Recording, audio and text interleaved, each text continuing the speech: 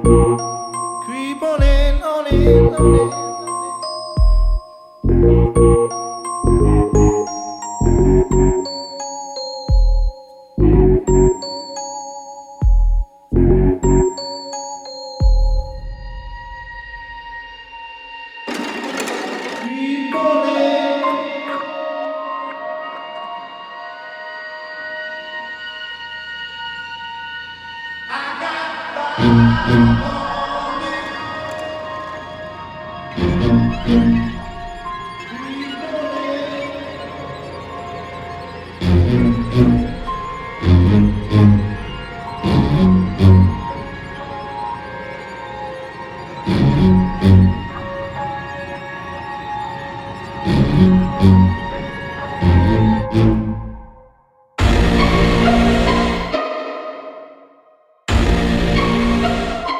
Best Cinematography. The nominees are pretty strong. Number 1, The Texas Chainsaw Massacre.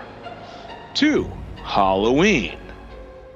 3, Halloween 2.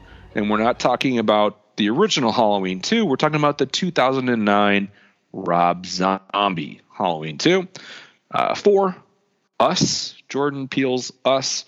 And 5, Psycho, by the master himself, Alfred Hitchcock. So, Rich, why don't you lead us off on Best Cinematography? You have several beautiful films here. I'm surprised to see Halloween 2.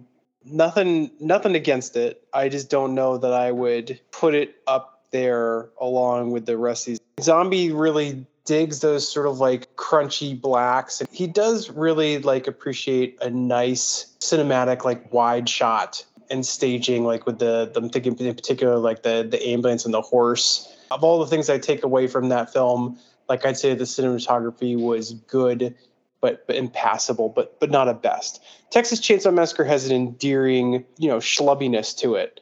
And it is kind of like chaotic, and I get the feeling that memory serves, they're working with a lot of like natural light in Texas Chainsaw Massacre, and so that's impressive. Sorry, I just have to stop you there. What I love about Texas Chainsaw is that schlubby cinematography. No, I understand what you mean. I latched onto that. It struck me as comical. Okay, go on, please. But I mean, like when you're talking about this class of films, like I'm not really sure how you make an argument against Psycho. You're talking about a movie that is framed by the master of suspense. I'd have to pull up exactly who is the DP on Psycho. Crisp, like black and white imagery, like expertly framed shots. I mean, like Psycho's like gorgeous. Like Psycho, if you're talking about like, strictly from like a filmmaking point of view, it might be a little like stodgy or technical or a little film school, but like, I mean, Psycho has multiple shots that are their cover art, their paintings and compositions. Like there's really no contest there. Okay, well, Vic, which film had the schlubbiest cinematography in your mind? There's a lot of quality schlubby photography in the slasher genre. I'd probably have to give my award to Blood Feast. But I did take a second and look up. The cinematographer for Psycho was John L. Russell. And I'm just looking through his filmography to see what else, because I agree. And especially, you have to remember that this was a time where, if I remember correctly, the studio wouldn't greenlight Psycho at the budget that Hitchcock wanted. So he agreed to film it in black and white, even though color was available at the time. There were still black and white films being made. But it was, it was a little bit passé to do it in black and white at the time. He just did it so that the studio would give him the money. So it's kind of impressive that they were able to get such amazing cinematography out of that. I'm looking at it. There's a few movies that I recognize in the cinematographer's filmography, but nothing leaps out at me as like any other super classics. He did The Beast from 20,000 Fathoms, which is pretty cool. Rich, I'm not going to argue with you as far as the compositions and stuff in Psycho, but I really want to vote for Us. I find the colors, the juxtapositions, a lot of the individual shots are really striking. I think that's probably what I would go with. I didn't think this category would be the one that we spend the most time on, but it's possible because I have a third choice. So we're gonna have to hash this out. It came down to Texas or the original Halloween for me. Daniel Pearl. These are cinematographers I certainly know by name. Daniel Pearl in the case of Texas Chainsaw, and Dean Cundy for Halloween. And I landed on Halloween because there's that long take in the open, the daylight stalking stuff, which is still, both of those things are impressive to this day. There's also some indelible, memorable, iconic shots from the house at the end. I mean, Michael appearing slowly in the gloom behind Laurie, Michael sitting up in the background, even the looking down at him sprawled on the grass and then him not being sprawled on the grass. All of that to me is a big part of what makes Halloween the film that it is. So I think the cinematography is critical to the impact of it. It has my vote. And Texas, I will say, it has the under the swing shot, which I think I've talked about this at length. It's probably one of my favorite shots. It definitely is one of my favorite shots in the history of cinema. That's probably very subjective and personal, but it's true for me. But the film as a whole does not have the pictorial artistry of Halloween. So guys, we gotta figure this out. And I don't disagree with either of you, strenuously, but I'm sticking to my vote so far. Well, fuck.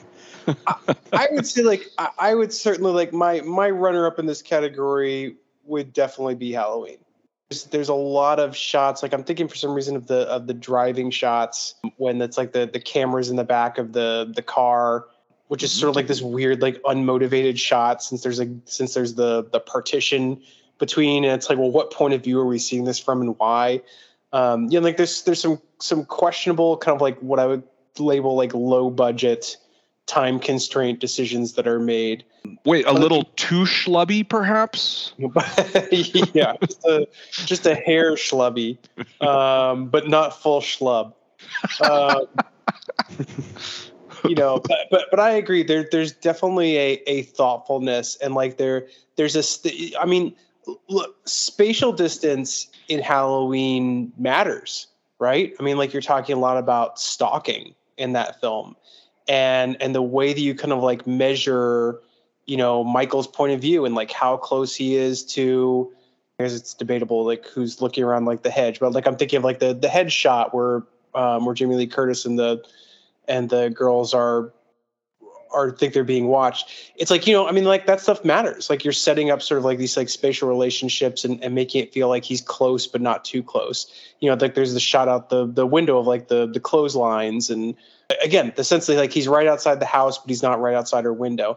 And I think that there's definitely something to that's worth noting. But I agree. Halloween. Look, these are all well shot films. I think that the Us is nicely done as well, but I just wouldn't put it on par with the others. Rich, Rich, the others is not up for this category. That was last season. And I agree. Look, obviously, I love Halloween. Rich, I'm just curious. What were you doing with the pygmy goat that John has pictures of? And Vic, tell us, what's the source, Vic, of your irrational hatred of John Carpenter's Halloween?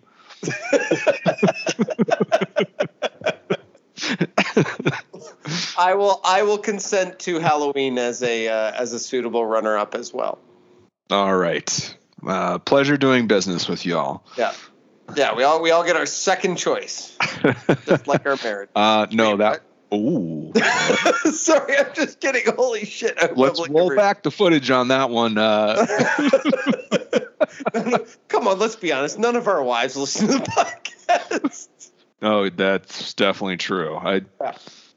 Sorry. I mean, Wendy would be the best shot at it. And no, I don't think she does. But she's giving up on it. And by the way, Vic, that was my first choice, just for the record. So, all right. I'm way ahead of you in this contest. Rich is lapping all of us, but I'm at least in the picture. Wow. Okay.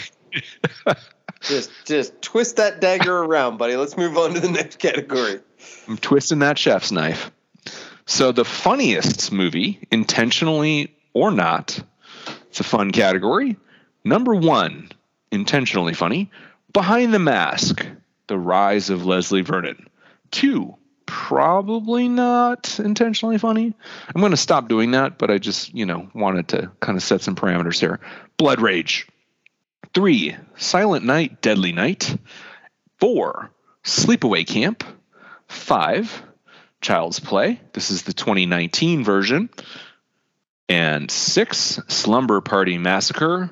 7, Blood Feast. 8, Friday the 13th, Part 6. 8 films to consider. That's a lot. That is a lot. Rich, I don't think you've let us off in a while. Where's your immediate knee-jerk reaction to this 8-film field? I don't know if you recall, but I wasn't a big fan of Behind the Mask, but I will acknowledge that it was funny, and I thought that it was well written, certainly in places. I thought it was definitely clever.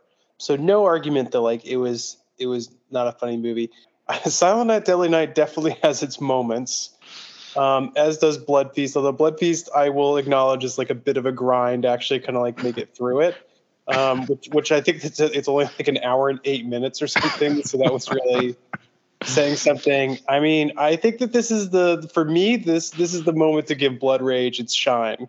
To me, that's really where, and shout out to Friday the 13th Part 6, which I think we were saying felt like it was kind of ahead of its time in terms of being the meta modern slasher movie. But I think that for me, Blood Rage struck just the right balance of it was trying to be funny at moments, and other times it was trying earnestly to be a low budget slasher film, but it was still just so gleefully and unintentionally, I think, weird at times, that it just elicited constant kind of laughter, giggles, and smiles as I was watching the movie. So, and I think that's why it sticks with me. So Blood Rage. Yep. Strong case. Vic, your thoughts? Blood Rage certainly fits in the category of unintentionally funny. And I won't argue with that. I will make a case for Friday the 13th Part 6, which I think is more intentionally funny. You obviously have the great moments, like the kid when they're hiding from Jason and the kid says, "What were you going to be when you grew up?" But there's also, I just remember, I believe it's Demon, the older brother scrambling for the porta potty after eating a burrito and getting impaled in that. I saw that on a list of the 5 funniest moments in Friday the 13th movie. It's a different kind of funny, obviously, than Blood Rage, but I think it meshes very well with the film that they made. So yeah, I'm gonna vote for Friday the 13th Part 6. Yeah, I think 2 of these movies are intentionally funny. That's one of them. Behind the Mask is the other. I think you could say there's some ambiguity about Slumber Party Massacre and Sleepaway Camp. Oh, there's so many nominees I totally overlooked. Child's Play 2019 is definitely trying to be funny, partially. It's not a farce, but or even a horror comedy, but there's a lot of intentional humor in it. So you guys have given me a lot to think about, but I'm going to stick with my original notes on this subject. It's Blood Rage for me. I think the movie is essentially wall-to-wall laughs.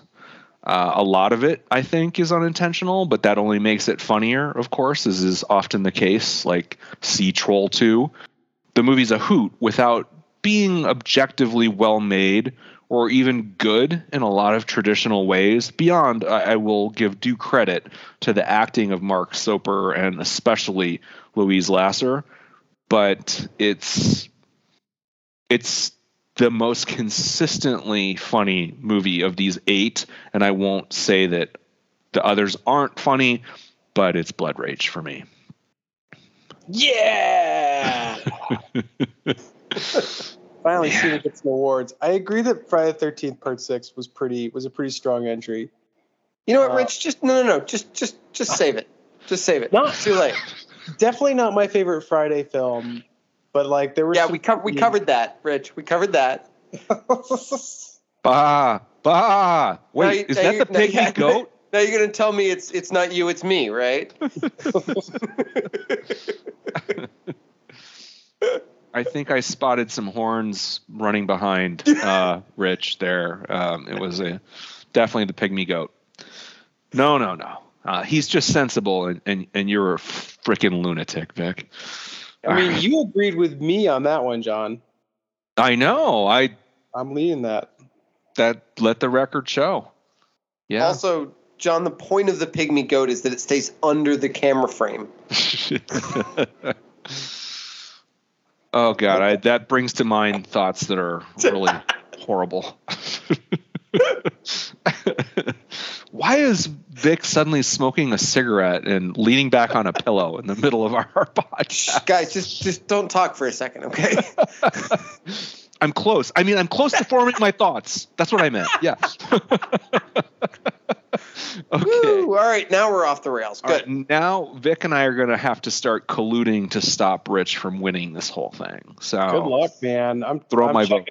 I've been marking the winners as we go, as though we're going to send them actual awards when this is all over. I'll post it. I'll post it on our Facebook page. This should all be cemented somewhere digitally. Yeah, absolutely. I think I've only missed on one category so far. The hot hand. Somebody stop this guy. All right, here we go. Next one. Most unintentionally funny scene. Now, this one has to be unintentional, and that will come up on the last nominee as a potential technicality. Number 1, Pieces Riggs, played by Linda Day George, screaming, "Bastard!" 3 times, doing a James T. Kirk in Wrath of Khan fist pump. 2, the ending of Scream 2. 3, Chuck Connors feeding crackers to a mannequin in Tourist Trap, the first movie we talked about this season. 4, doggy-style sex in Hatchet 2. Now, I think you guys know where I'm going here. Everything in Hatchet 2 is intended to be funny, right? So so I think Hatchet 2 is that's disqualified, right? Yeah. Rich, now wait, John, I'm sorry. I have a write-in nominee, which is the sudden appearance of the kung fu teacher in Pieces. Oh yes, that's an excellent write-in.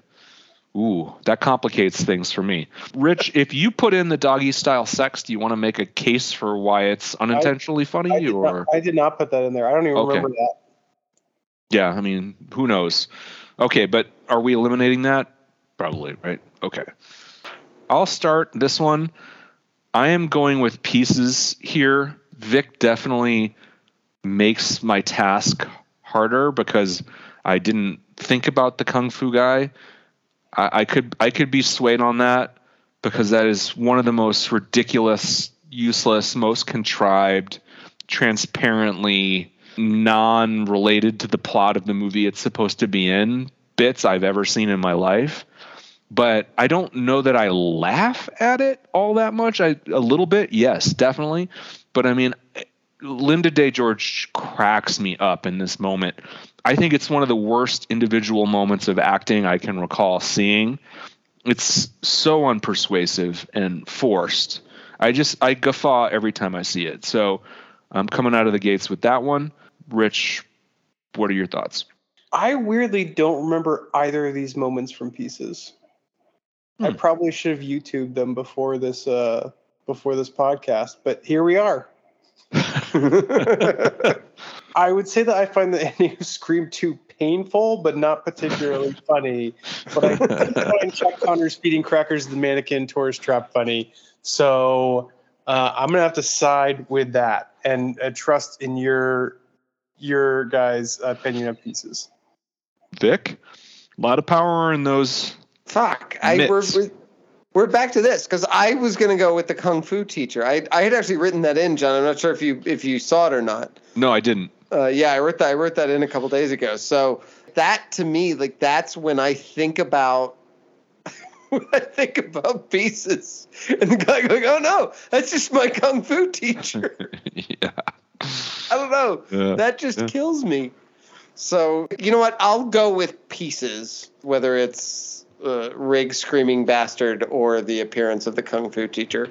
I think that's a fair denouement on this category. I mean, otherwise it kind of just seems like you're sniffing your own farts, you know? You're like, oh yeah, I wrote in this and that's the winner and fuck you guys. Yeah. So no, look, I think we can agree that Pieces is the most unintentionally funny movie. Yeah. I'm perfectly happy with that outcome. Yeah. Rich takes the L.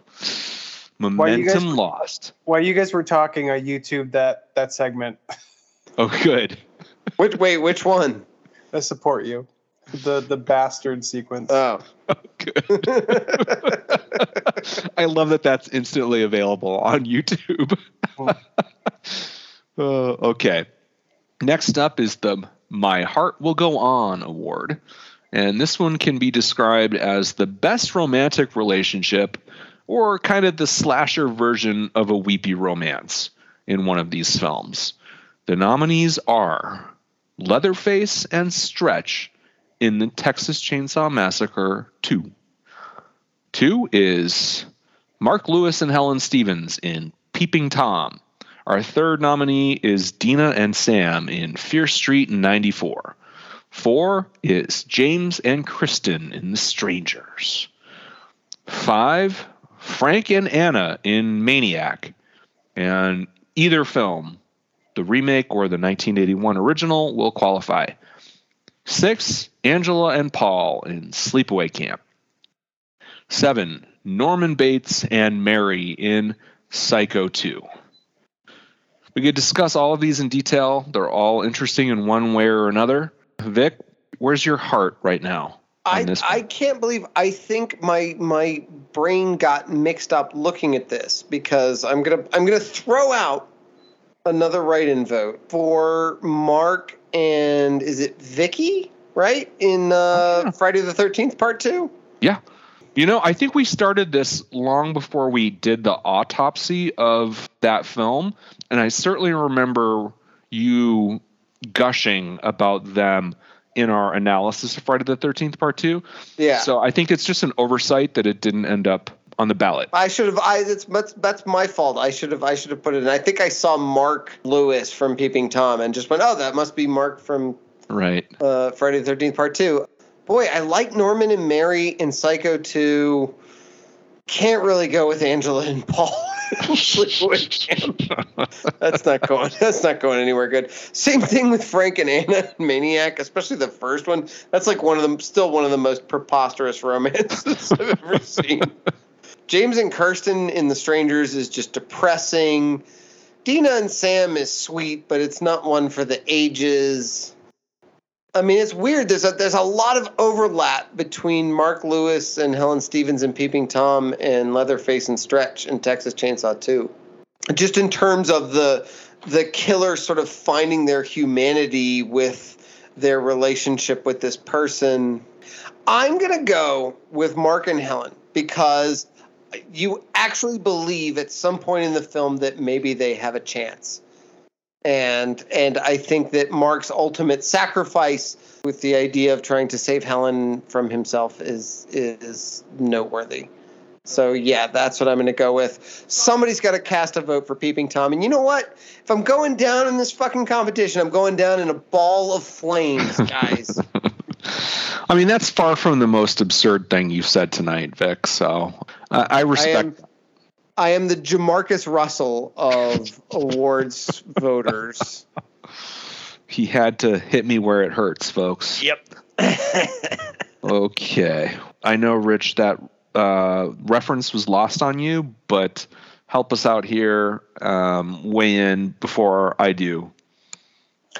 You know, I actually weirdly liked, at least in the in the newer remake, the Frank and Anna relationship in Maniac kind of stood out to me. It's been too long since I've seen it, but I can just tell you though, like I like in my memory of that film, like what I really remember about it mostly is that is sort of the tether that kind of like keeps that film moving along, is the progression of their relationship and the fact that she seems sort of like sympathetic to this like wounded bird type character who, you know, is actually a maniac, obviously. And it has a pretty like disturbing, tragic end to it. Otherwise, like I agree with all your assessments, Vic, but I came to the same conclusion. Actually, like I think that this is what like the relationship is what gives Peeping Tom its strength. I mean, I don't think that Peeping Tom is an excellent example of a slasher film, as we've discussed before. But in terms of it being in our competition, I mean, like that is really what is going on in that movie, is the push and pull that Mark Lewis's character, you know, feels as he both like explores this compulsion that he has while, you know, simultaneously kind of like fostering this relationship with her and the overlap that he has between those two things. So I think it's probably the most interesting exploration of a relationship, especially tied to like the plot of the film. So I'm going to agree with you on Peeping Tom. I think it was an astute point by Vic to connect 1 and 2. And I think that they're unique in that regard, though I'm glad Rich brought up the Maniac remake, because certainly I'm the champion of both Maniacs in this room, probably. But I think the thing that the Maniac remake with Elijah Wood did certainly more convincingly was the Frank and Anna relationship. Not that I hate the first ones as much as Vic does, but I think that it's certainly a lot more poignant in the remake. And I think, and I'm glad that Rich gave that some credit, because it's one of the more, ultimately, based on where the film goes, one of the more disturbing aspects and memorable aspects of Maniac 2012 or whatever it was. I initially decided on Leatherface and Stretch. It's a knee-jerk thing for me. Basically, Leatherface and Stretch is the only halfway romantic slasher final girl relationship in any of these movies. And I think it would be highly debatable to call Helen Stevens in Peeping Tom a final girl. It's before the final girl, and it's certainly concept, and it certainly doesn't play out at all like a normal slasher movie final girl. But Stretch is one of the strongest final girls of any of them. And I think that in more ways than one, I think that their relationship is unique and super memorable and mostly sweet, even if it gets off to a skin-crawling, almost rapey start. I think ultimately she does tap into Leatherface's humanity and vulnerability. And I think that while, of course, she's playing him, you know, to survive, and she's not interested in him, I think that there's an endearing quality to their dynamic. And I don't think, like, she certainly doesn't go out of her way to kill him or something like that. I think there's something of a bond there. Like, you know, he does okay by her at the end of the day. So I'm going to stick with that, but I don't mind losing this one because I was also affected by the Mark and Helen relationship, and I would agree it's my favorite thing in Peeping Tom. But kind of like Rich, otherwise I wouldn't be giving the movie the time of day as a slasher film. Even though, yeah, it's not that it doesn't do anything cool and slashery, but it's just not really a slasher to me either. Any final thoughts based on that comment about Leatherface and Stretch? Yeah, John, I'll tell you what I heard. Blah, blah, blah, I lost. That was very moving. No, you're right. All excellent points. I will say that Stretch is the best character on this list. And I agree with you that their relationship is unlike any other in the film. I noticed that you didn't mention the creature in the funhouse and the fortune teller. That would have been a good novelty nominee for sure. Monster hand job. Oh God, yeah. I agree. I think it's like you said, it's the unsettling start of their relationship that puts me off. I think of that storyline. But if you can put that aside, then I agree with you. And the arc of it and what it does is the most interesting. And you probably have the best characters in terms of what you're talking about. So yeah, I'm with you. That not a bad choice there either, for sure. All right, well, I'm going to put an asterisk on that one because I think Rich basically agrees with me. But okay, moving on. The Kissing Your Sister Award, and this is going to be the best whodunit aspect of a slasher, which I think I can safely say nobody thinks is the best kind of slasher is these whodunit ones. So even if it's good, it's kind of like Kissing Your Sister. That's the thought process here. So the nominees are the Scream movies, The Town That Dreaded Sundown, 2014, Pieces, and Opera. I don't remember who hasn't gone first in a while. Whoever wants to jump in, take it away. I'm uncomfortable with the Kissing Your Sister award just generally. But I will say, you're right that these are all like kind of terrible. I'm sad that you didn't include Intruder with the grocery clerk who's like sad that the store is closing. Yeah, that might have been worth a mention in that, like, I don't remember knowing. There you go. It's been mentioned. But no, I honestly, looking at this list, I would go with Opera, largely because using the crows as a way to identify the killer at the end, I thought was really cool. And I can't give it to anything in the Scream movies. I actually don't remember exactly. Oh, no, I do remember The Town That Dreaded Sundown, but that was terrible. What? It was not terrible. Oh, come on. It was terrible. The dead boyfriend who came back to life and like... We don't have to get into the specifics. Oh, we'll get into the specifics, John. No. I thought the reveal in The Town That Dreaded Sundown was not as bad as Scream 2, but it was in the same ballpark. So, wow. Yeah, I got to go with Opera. I'm going with The Town That Dreaded Sundown. Jesus Christ, John. What did I do? What did I do? What did I do to you? I prefer its mystery and mythology. I mean, we won't get into like, oh, well, who exactly was it? Or how did it, those pieces fit together? But like the whole movie is inviting you to figure out who the killer is. And I thought that it was very interesting and central to my enjoyment of the cinematic experience was kind of going through the lore and the history and how does it tie into what's going on now. And I think you make a great point about the ravens, crows, whatever, in Opera. I don't feel that strongly, but I honestly, my first thought was Town That Dreaded Sundown. So, Rich, it's up to you, man. This is not a super strong category for me. I can't say that I have like really strong feelings about any of these movies, except I do not like the Scream films, and so they're certainly not in the running. It's so weird. Like, I know I mentioned this earlier. Like, I know that I watched Pieces. How do you not remember Pieces? Yeah, really.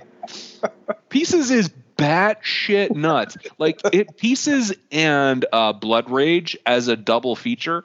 Like, that makes sense. Maybe I need to go back and watch it again. I may have just been like really tired. It was like a cram session trying to get it in before we recorded. So maybe I just like rushed my way through it. But yeah, so I just have very little memory of Pieces. Anyways, I'm actually gonna say Opera as well. Like, to me, like when I read the description of this category, I felt like this read for the Dario Argento films, like kind of across the board, like, because they played like detective movies. Yeah. Which one was the John Saxon one? Was that Tenebrae? Yeah. It's a whodunit for sure. Yeah, like I would have put that in this category, probably over Opera, actually. Well, too bad we didn't give you a chance to. Oh wait, no. We gave you 3 months. Yeah, sorry, you fucked that up, Rich. You're voting for Opera. Suck it, John. I could write it in Tenebrae, but I think in lieu of that, like I do. That's what I appreciate about those movies is that they played out like somewhere between a slasher film and like a noir detective. And so, Opera captured that well. And while I think I brought Town of the Dread Sundown You did. to the list. I like it. And there's still things I really appreciate and I think are pretty unique for a horror film, but it definitely carries over some of that kind of like Ryan Murphy aesthetic that I think just like won't probably last the test of time. And so we'll knock it down a little bit for that. Whereas like Opera has a distinctive quality that can certainly not be denied. So anyways, Opera. Okay, well, I'm changing my vote to Tenebrae. So yeah, let the record show. You could have made a difference, Rich. Okay. There's one little lone mark in Vic's win column. Two. Right. Yeah, 2. Sorry. You've doubled. To take one of my wins from me. Well, this might be another win for you. Let's find out. The Wes Craven Award. And the concept on this one is the biggest / best high concept in a slasher. As Craven is known for mind-blowing premises across subgenres of horror. I wanted to do a Wes reference, let's be honest. So here we are. Let's do this. Number 1, Wes himself's A Nightmare on Elm Street. 2, Happy Death Day. 3, Us. 4, Final Destination 2. 5, Wes Craven's New Nightmare. And 6, The Town That Dreaded Sundown. I think it's probably my turn to go first. I'm going to say there's a lot of similarities. If you look under the hood at these movies, in some ways, 5 and 6 actually have the most in common. And I'm talking about New Nightmare and Town That Dreaded Sundown. And they're from different franchises. But I'm kind of referring to the idea that the fact that the original movie exists in some way informs the killing that's happening now. I'm going to get ahead of you guys on this one and cast my vote, my leadoff vote, for the man himself, Wes Craven's Nightmare on Elm Street. Because it's Jaws with a bedroom instead of a beach. There's no escaping Freddy. I mean, we all got to sleep. Conceptually, it's sheer genius. So it's top of the pile for me. And Vic, stumble and fumble and bumble and try to tell me why I'm wrong. That's a good lead-in, John. I appreciate that. Look, I'm going to give a shout-out to The Town That Dreaded Sundown because that is a cool idea. I'm just thinking of this, and I don't know what years they came out, but it takes a similar tactic to it that Blair Witch 2 did, which was also not a good movie. But what do you mean also? The Town That Dreaded Sundown, do you think it's not a good movie? Oh, no, you're right. All right. Oh, okay. Fine. Sorry. I need to pick apart my every word. Sorry. I don't want this to sound like I'm endorsing Book of Shadows, Blair Witch 2, but conceptually, because we're just talking about concept. In terms of concept, they take a very similar take. But the answer here is a no-brainer. It's New Nightmare. New Nightmare was doing what Charlie Kaufman was doing 10 years before Charlie Kaufman was doing it. And you can have all the questions and concerns you want with the execution. But conceptually, that is easily the freshest, most interesting take, especially for the time period in this category. So, Rich, explain to us if you agree with Vic that New Nightmare is almost as good as Blair Witch Project 2, Book of Shadows. No. I was talking about The Town That Dreaded Sundown being compared with Blair Witch 2. Only to say that I like that idea of the movie existing in a world where the previous movie also exists. But that's like a baby step in meta, whereas New Nightmare is a giant leap. It's the Neil Armstrong of meta horror films. I just wanted to somehow make it sound like you liked Blair Witch. Oh, just suck it, John. Jesus Christ. I got to come up with a new insult. We're going to move on from Halloween H2O to Vic's obsessive love of Book of Shadows. Book of Shadows, yeah. Okay, sorry. Rich, this is a tough one, right? I mean, or isn't it? You tell us. I mean, it is a tough one. I mean, there's some good nods in here. I think like I'm still a fan of Happy Death Day, but it's Groundhog Day, you know. So right. like it wasn't that original, but it was a nice application. Us, as much as I eventually came around to Us, I mean, my first viewing of Us, like I actually I couldn't even piece together like what that movie was about. You know, it took a minute for that to grow on me. I mean, I do love the Final Destination series and feel like they kind of brought like a new concept to the table. I have such like mixed feelings about New Nightmare, and maybe it's just because the execution was pretty clunky with it. I mean, you make a solid argument for it, Vic, and I know that you're a fan, even if it's not necessarily for the quality of the film itself.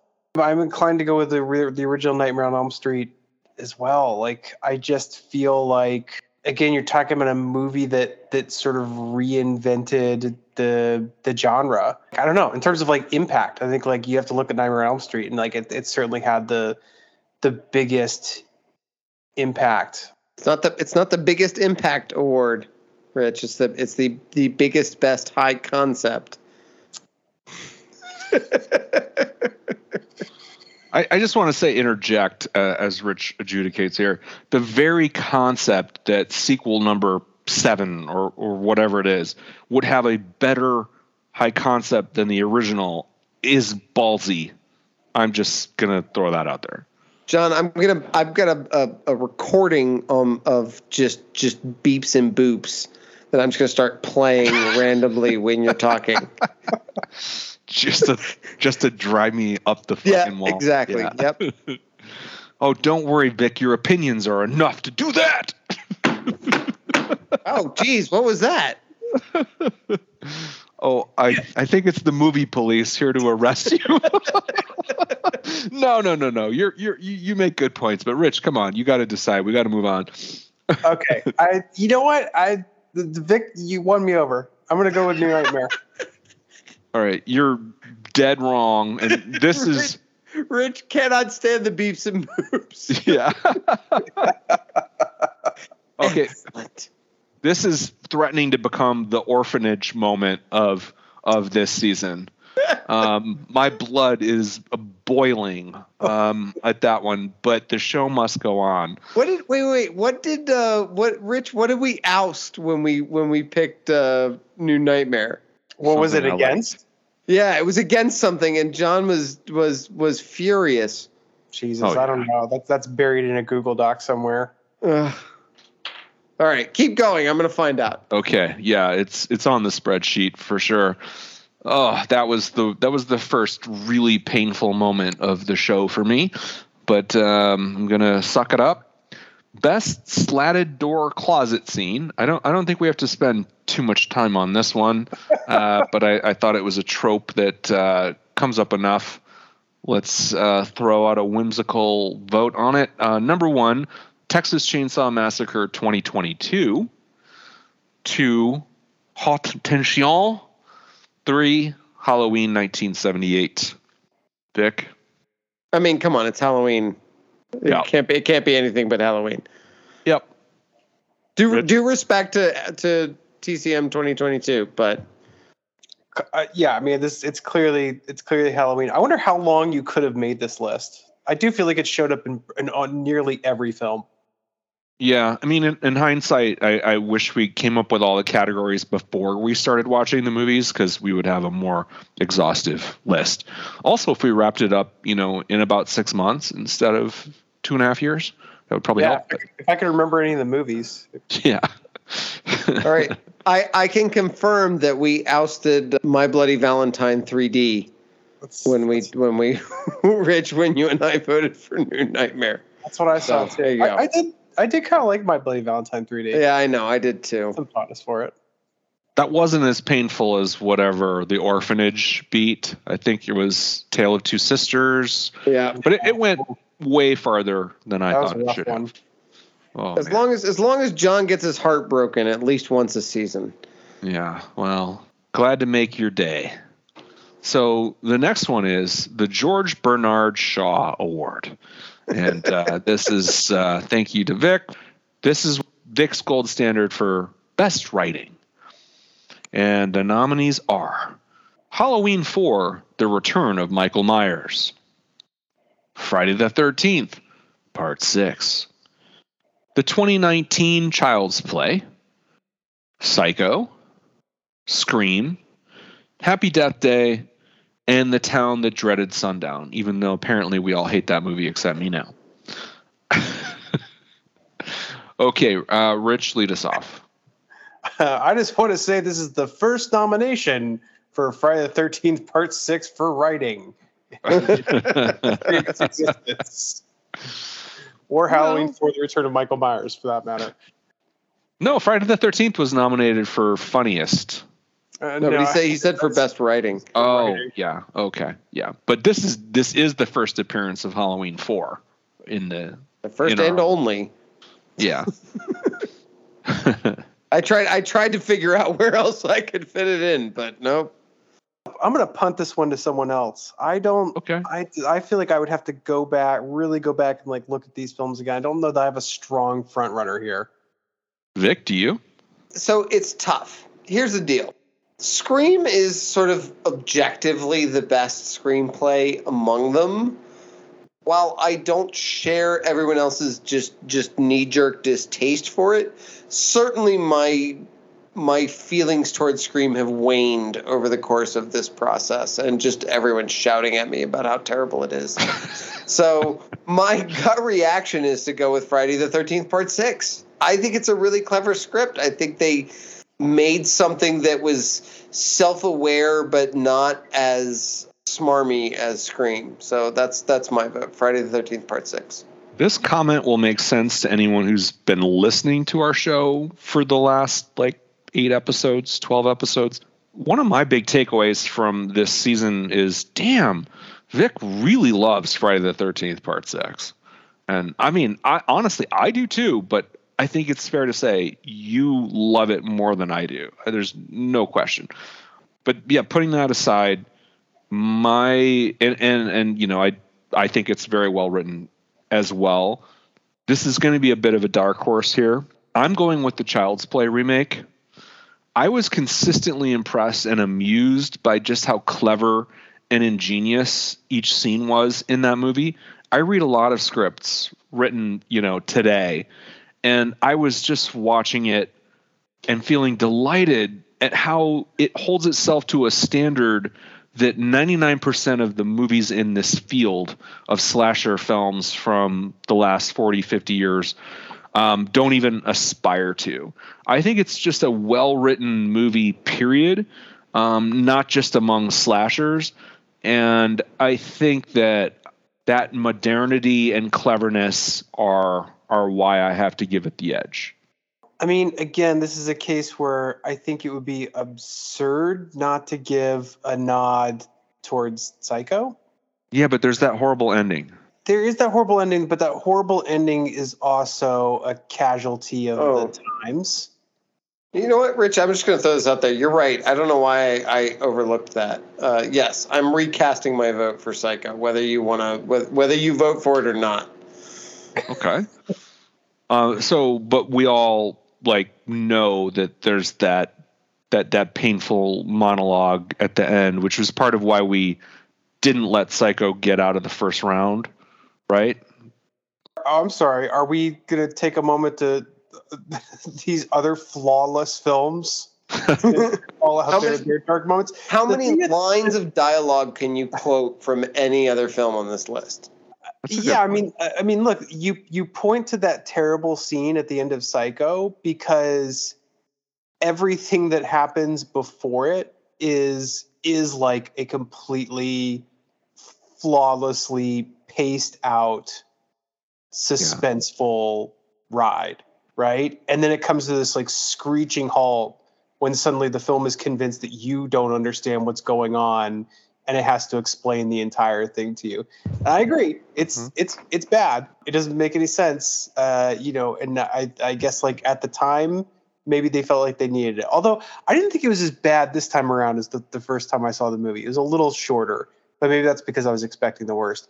Anyways, one bad scene does not a bad film make. And I don't think it's enough to look at the rest of the movie and say that, and I know that I have seen pieces before on the Psycho script where you can see how like the shots themselves are planned into the script, like for like the like the iconic shower scene and everything. It's like there's a visual language in that film because there's a lot of periods of time where no one's talking as well. So it's like you're doing a lot of storytelling that's both like textual and subtextual. And I think that movie is probably doing it not just more, but just at a higher level than any of these other films. And believing that a great film starts with a great screenplay, and Psycho's a great film. So, and I just want to point out, I mean, you have that great first act flip where you feel like you're watching this woman steal this money, and then she winds up at this hotel and gets murdered, and the whole movie flips on its head. I mean, that's revolutionary in terms of structure. Okay, well, I would love to argue, but honestly, I can't. And I think the Norman Bates, Marion Crane scenes are some of the most sophisticated, interesting dialogue scenes of anything in our tournament. So, you sold me. Okay, moving on. Best incestuous psychosexual mother/son relationship, also known as mommy issues. And we got a lot of contenders here, but 4 nominees: either version of Maniac, Blood Rage, Psycho, or Deep Red. And I'll kick us off. This was, for me, where Psycho comes in. It's hard to get away from it. This is where I chose in my first pass to give the movie its due. It's the blueprint for mommy issue movies. I'll note that the 1981 Maniac does go pretty deep here, and it's just as twisted or more so. But I'm casting my vote for Psycho. Vic, what was your choice? Ditto. I agree. I mean, this was the blueprint for this sort of thing. I think Maniac gets a runner-up for at least being, I think, a little more explicit about the dynamics of the relationship and the source of the trauma. I think Psycho keeps a lot of that sort of closer to the vest than Maniac does, but it's still, without Psycho, there's no Maniac, so you have to go with Psycho. Yeah. I'm going to third that. I will give I just want to give a nod towards Blood Rage, not so much because the relationship itself was that compelling, but I do remember loving the performance of the mother, who would definitely be, I would cast Laura Dern in that role in a heartbeat if I were to remake it today. I'd like to see that. I kind of remember like Maniac. At least I'm trying to remember the relationship there. I remember it being like a little kind of like black and white, like 2-dimensional. At least in the Elijah Wood version. I think it was more of a critique that you brought to the table on the second one. Yeah. Okay. Yeah. Well, it's a good segue to bring up Blood Rage, but yeah, go ahead. But anyway, Psycho. Yeah, clearly. Okay. The best older actor who hadn't worked in a while. And this one's debatable as far as criteria. Like, I don't know that we combed IMDb's to validate this one as far as career gaps, but the nominees are: number 1, Ben Johnson from Terror Train; 2, Chuck Connors from Tourist Trap; and 3, Louise Lasser from Blood Rage. Rich, I mean, are you going to say someone other than Louise Lasser? I wish I had pulled up clips from that movie to watch her again. I just remember a lot of like crying into the phone. She had a career that was, my understanding was that she was on like sitcoms. Like she was like a comedy actress, and she brings a really like a honest to God like David Lynch performance quality to that role that really makes you, we talked about like with part of the appeal with that movie is that like you're not always sure if that movie's trying to be funny or not. And no one is riding that line harder in that film than she is, where it's like she's just a level of unhinged that is clearly not realistic, like, but it's not farcical either. Like it's surreal. I mean, yeah, she was a powerhouse in it. Totally. So she's my vote. Although I will say I really did enjoy Chuck Connors in Tourist Trap. Yep, me too. Vic? I sort of just go the other way. Again, due respect to... Seriously, Vic? Ben Johnson? Really? No, yes. Ben Johnson. Oh man. No, it's Chuck Connors, guys. Chuck Connors. It's the same. Like it's the same argument. He's giving a David Lynch performance in a movie that doesn't deserve it. But he's insane. He plays multiple voices and parts, and he feeds crackers to a mannequin. I mean, come on, that's pretty great. Oh. Yeah, I'm going Chuck Connors. I think... He was the rifleman, Nobody's ever mentioned that before. Vic, I think you flipped my vote here. Yeah. I was going to go for Louise Lasser, but you make a pretty good argument. Like, Chuck Connors is the more slashery version. And, like, this is a season of slashers. How do we not honor like the oldest slasher in the whole group? Though I will say I saw Susan Tyrrell in Butcher Baker Nightmare Maker since we closed our field of competitors, and her performance reminds me of Lasser in Blood Rage and reminded me of how much I appreciate Lasser in Blood Rage. But just they held nothing back, totally fearless performances. But I don't think Chuck Connors did either. So I'm going to throw you a bone here on this one, Beck. Thanks, John. No problem. You owe me, motherfucker. Yeah. Well, while you guys are flirting with each other, I was over here researching Louise Lasser a little bit, and I do want to read about the 1986 incident in which Lasser was arrested at a charity boutique because police found $6 worth of cocaine in her purse. Authorities were called after her American Express was denied, and she refused to leave without the possession of a $150 dollhouse, after which police discovered 2 unpaid traffic tickets and then found the $6 of cocaine in her handbag. Now, $6, that's intent to distribute, right? I mean, because you could cut that up. It says 88 milligrams, which I don't know. That actually doesn't mean a whole lot to me about how much. $6. It was 76. $6 today is probably like, a grain. You have to have a magnifying glass.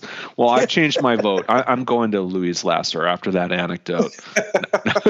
No. I'm tempted, but let's proceed. She's awesome. That explains a lot. Okay, next category, best on-screen killer. And to explain what we're going for here, in a lot of these movies, we mostly see the killers via POV shots or their shoes or, things like that. This category is meant to honor the killer who we actually watch a lot in action, head to toe. And the nominees are High Tension, Maniac Cop, Maniac, 1981, and Midnight Meat Train. So, Rich, you haven't let us off in a while, I don't think. What's your choice? It's funny to see Maniac on this list because I so associate this as just because I watched the remake first. I associate it as like this is the point of view film. Like I have a hard time remembering the 1981 Maniac and not thinking of it as a point of view film. That's interesting because it's not at all like the remake in that regard.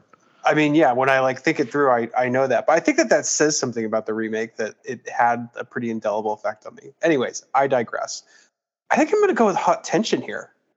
And I know that's this is a dangerous category to pick that movie, but that guy is grisly and scary and gritty and just generally unsettling. The kills, we haven't given much attention to the kills or any of the violence in that movie, but like it's pretty grisly, you know? Oh yeah. And he's sort of like he kind of works through it in this very joyless, but at the same time like enthusiastic, like workman-like manner, which I think is like kind of what Vinnie Jones is going for in Midnight Meat Train. I think that's who played the killer, right?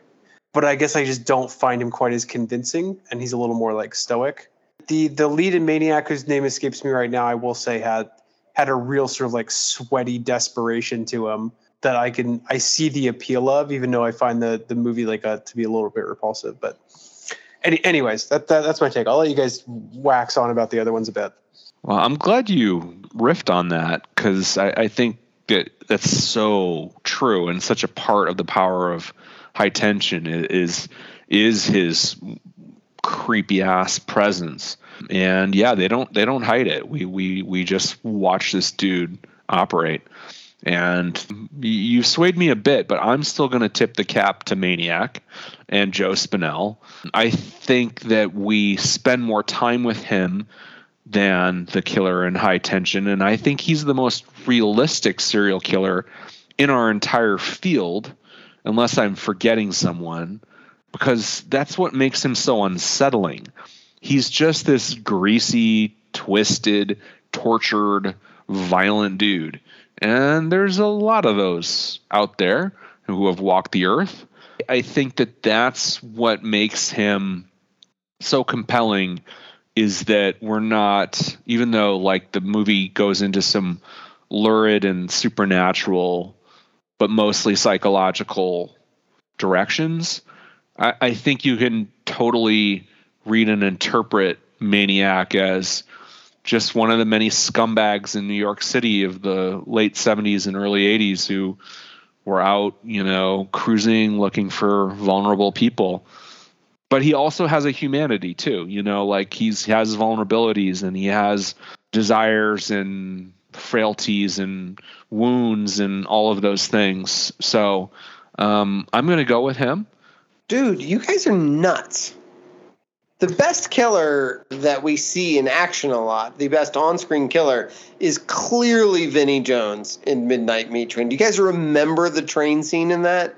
Yes, it's amazing. The hammer, come on. That's one sequence, though. I will give you that the killer in High Tension, I'm not saying Hot Tension, the killer in High Tension is brutal and scary and sweaty and gross and also a wafer thin French woman. So I cannot give anything to that because they're not real. Maniac on screen killer, Vic. On screen. That's right. Yeah, on screen, still imaginary. But Maniac Cop, totally real. Totally. At least he's real. At least he's corporeal. John, I see your argument for Maniac, but no, when I looked at this is one of the few that I didn't have to think about at all. I was like, it's Midnight Meat Train, just clearly.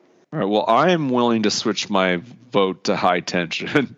but not Midnight Meat I Train. hate you so much, John.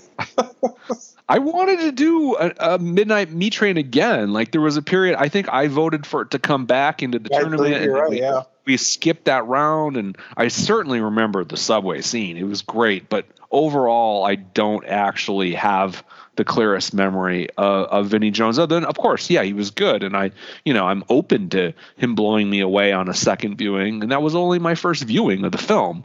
It's high tension for me because it works. Well, thank you. You know what, John? You said high tension, and I'm counting that as a win.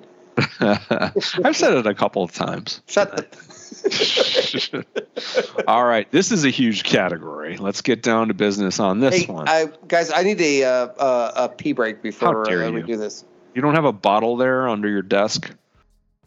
Okay, while Vic visits the water closet, I'll jump in to say that's enough for now, and there's one episode left to look forward to in our slasher season. Next time, we'll hand out the remaining awards and crown the greatest slasher film ever made. I assume if you're listening to my voice right now, you care about our show and you've noticed that we aren't releasing a lot of episodes these days. Well, we've been in a period of soul searching and regrouping after a long season that didn't entirely go the way we'd hoped, but now I am happy to say that we have a way forward and we'll be back in a big way. And I think you're gonna love it. For now, though, adios. We gon' party like it's your birthday. We gon' sip Bacardi like it's your birthday. And you know we don't give up, cause that's your birthday. You can find me in the club, bottle full of bub. Mama, I got what you need if you need to fill the buzz. I'm into having sex, I ain't into making love. So come give me a hug if you're into getting rough. You can find me in the club, bottle full of bub. Mama, I got what you need if you need to fill the buzz. I'm into having sex, I ain't into making love. So come give me a hug if you're into getting rough.